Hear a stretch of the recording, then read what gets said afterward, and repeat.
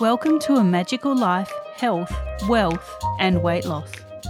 I'm your host, Magic Barclay, lead practitioner at Holistic Natural Health Australia and #1 best-selling author.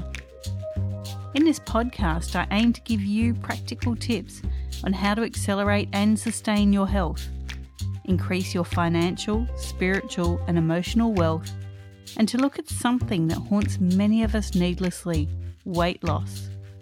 In some episodes, I'll have guests available to give you even more tips, but in others, the floor is yours. Drop us a line at A Magical Life Podcast on Facebook and let me know what you would like to know more about. Now, sit back and enjoy, because it is time for you to create and truly discover a magical life. Welcome back to A Magical Life. I'm your host, Magic Barclay, and today I'm again joined by author Tara Galeano, who has worked with women for over 2 decades to get their sexy back. Welcome back, Tara. Thanks so much, Magic. It's a pleasure to be here. Now, listeners, we are talking about sex. Disclaimer, please don't feel uncomfortable. Please do keep an open mind for this episode. Tara, let's talk about intimacy in relationships and how to increase it. But let's also not leave out the people that might be creating new relationships at whatever point in life they are. Sure, absolutely. I like to be as inclusive as I can be in my conversations around sex and sexuality and how to increase intimacy, because I think that we're all very different and that the variations of human sexuality are vast. I'm always amazed at how different we are. And as I said on our last episode, that what I find is that as we mature, there is a greater desire for deeper levels of intimacy. And what I also know is that it is foundational to begin that intimacy with ourselves, is that we can't really successfully cultivate it with another if we don't know how to be intimate with ourselves. And that is on all levels: emotional, psychological, spiritual, sexual, physical. And so creating more intimacy, I would say, comes down to the 3 pillars, is what I kind of have encoded that information in, is body wisdom, desire, and pleasure. And body wisdom is coming into the inherent wisdom in the body, that when we're able to have a better sense of what feels pleasurable for ourselves, then we're able to better describe that to another. And it doesn't matter whether that person is somebody new to us or somebody that we've been on this planet for a long time with, is that sometimes there's the opportunity to explore experiences with new eyes, which give a fresh perspective. Again, because we're dynamic beings and we've gone through many different experiences in a lifetime. And what is true today for us may not have been true 10, 20 years ago, but we get to name that today based upon what is true for us in our bodies. And I think that is really important. And then to be able to speak what we've identified, which is true for us, is also really powerful. And sometimes what I find is that we don't have the words, and that we can feel shy or we could feel afraid to say what it is that we really desire, what really brings us pleasure, sexually or otherwise. And the opportunity is to begin to share that. And what that does when we identify our pleasure and then we begin to speak it, is it ultimately creates more intimacy in the relationship. And that is a really powerful process. So again, I invite you to identify what's true for you by looking and observing what you notice in your body, and then beginning to speak that pleasure out loud. And then the third thing is to notice how the intimacy begins to shift in your relationship because you're being more vulnerable. Now, something that many people find with a partner is that maybe their sexual appetite is different. So how do you encourage people to have those discussions, those really open and frank discussions of, this is what I need? great. I think that's a brilliant place to be when you can actually openly say what it is that you desire. And oftentimes, what I find is that when we approach the conversation, we're reducing it to frequency. So I'd like to have intercourse 2 or 3 times a week. And people might just say, I'd like to have sex 2 or 3 times a week. Great. And what I often find is that if there is an incompatibility in one of the partners saying, no, I don't want to do that, or I don't know about that, which is also a no, then they need to negotiate that.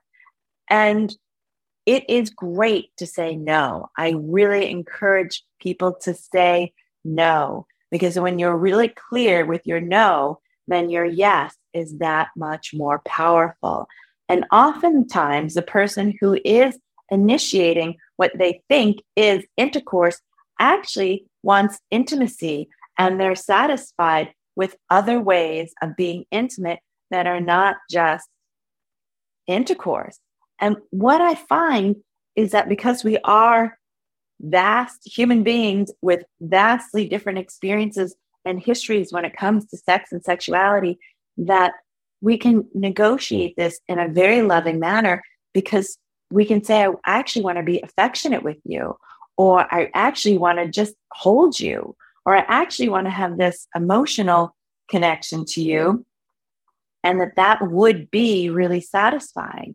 And so I think that when we reduce sex down to penile vaginal penetration, I hope that's okay to say, but when we reduce it just to that, we're leaving off the table all the other ways to be intimate and loving with our partner. And that those are really appropriate to say, no, I don't want to have intercourse with you, but I will hold you, or I would stroke your head, or I would gaze lovingly into your eyes, which can feel really good on so many levels and actually quite intimate.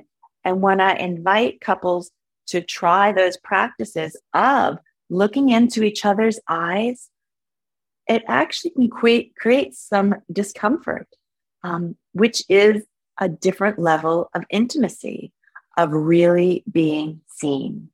I think that's key, to really be seen for who you are, for the energy that you have, the inner energy, for the sexual energy, but just being appreciated. I think that's probably the first step to intimacy, and just that enough. That might just be enough sometimes.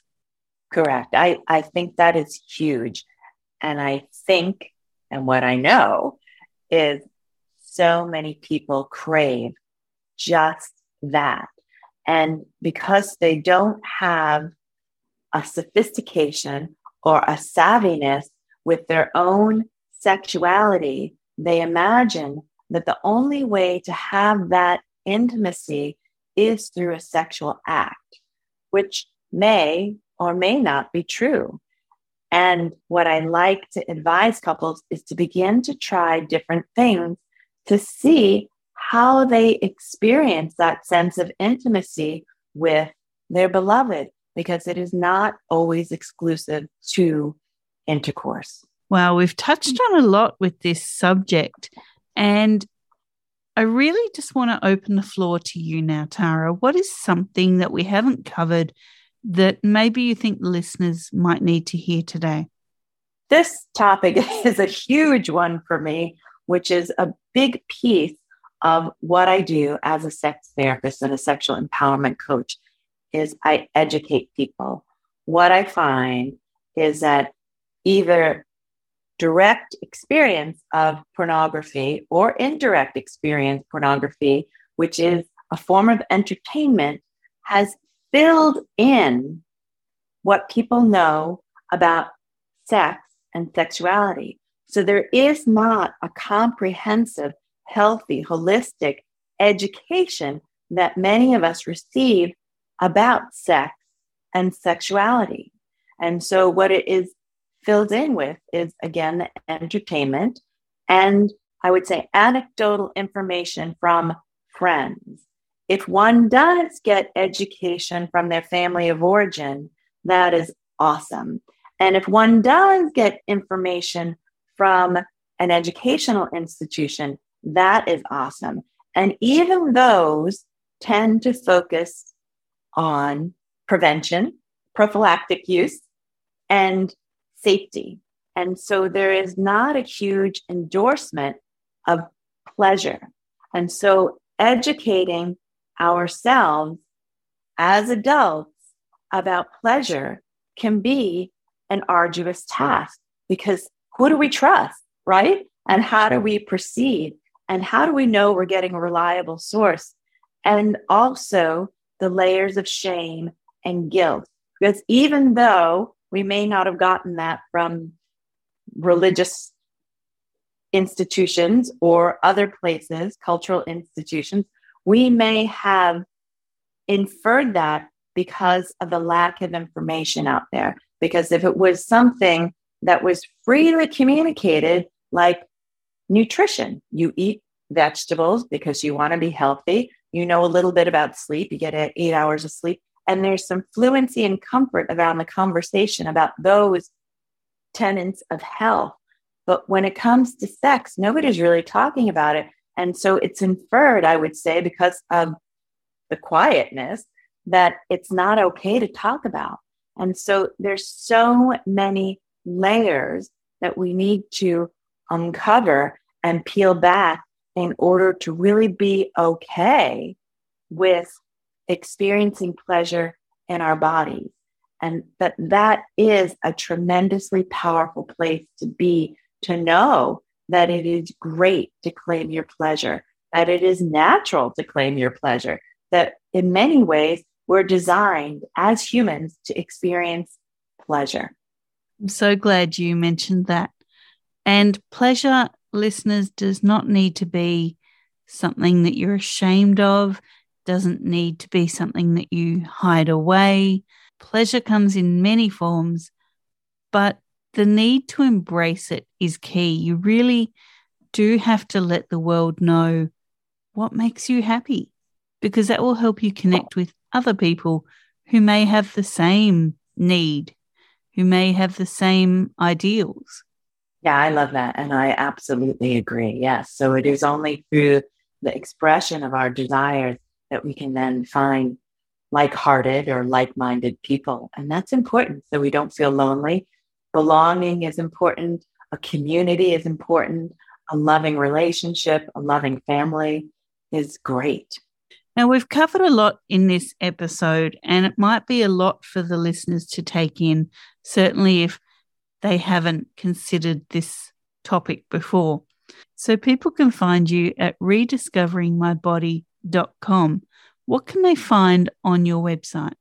On my website, they'll find some coaching packages that I offer. So you could work with me individually, or you can work with me as a couple, which I think is really critical. What I like about the container of the coaching packages is they are 3 and 6 months. So you can clearly identify your goals and then begin to work towards them, which is a different model than therapy.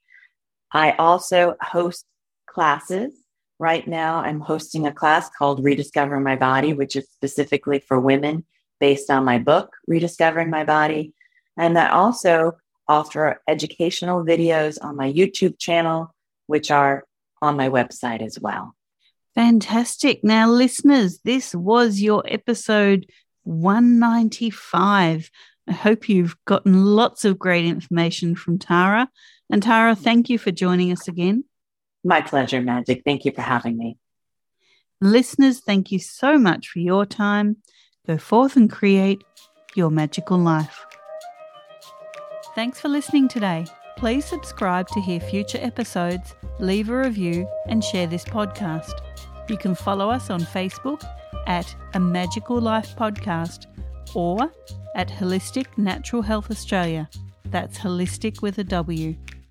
You can find us on Instagram at Holistic Natural Health or at www.holisticnaturalhealth.com.au. That's where you'll access all sorts of articles, freebies, and more.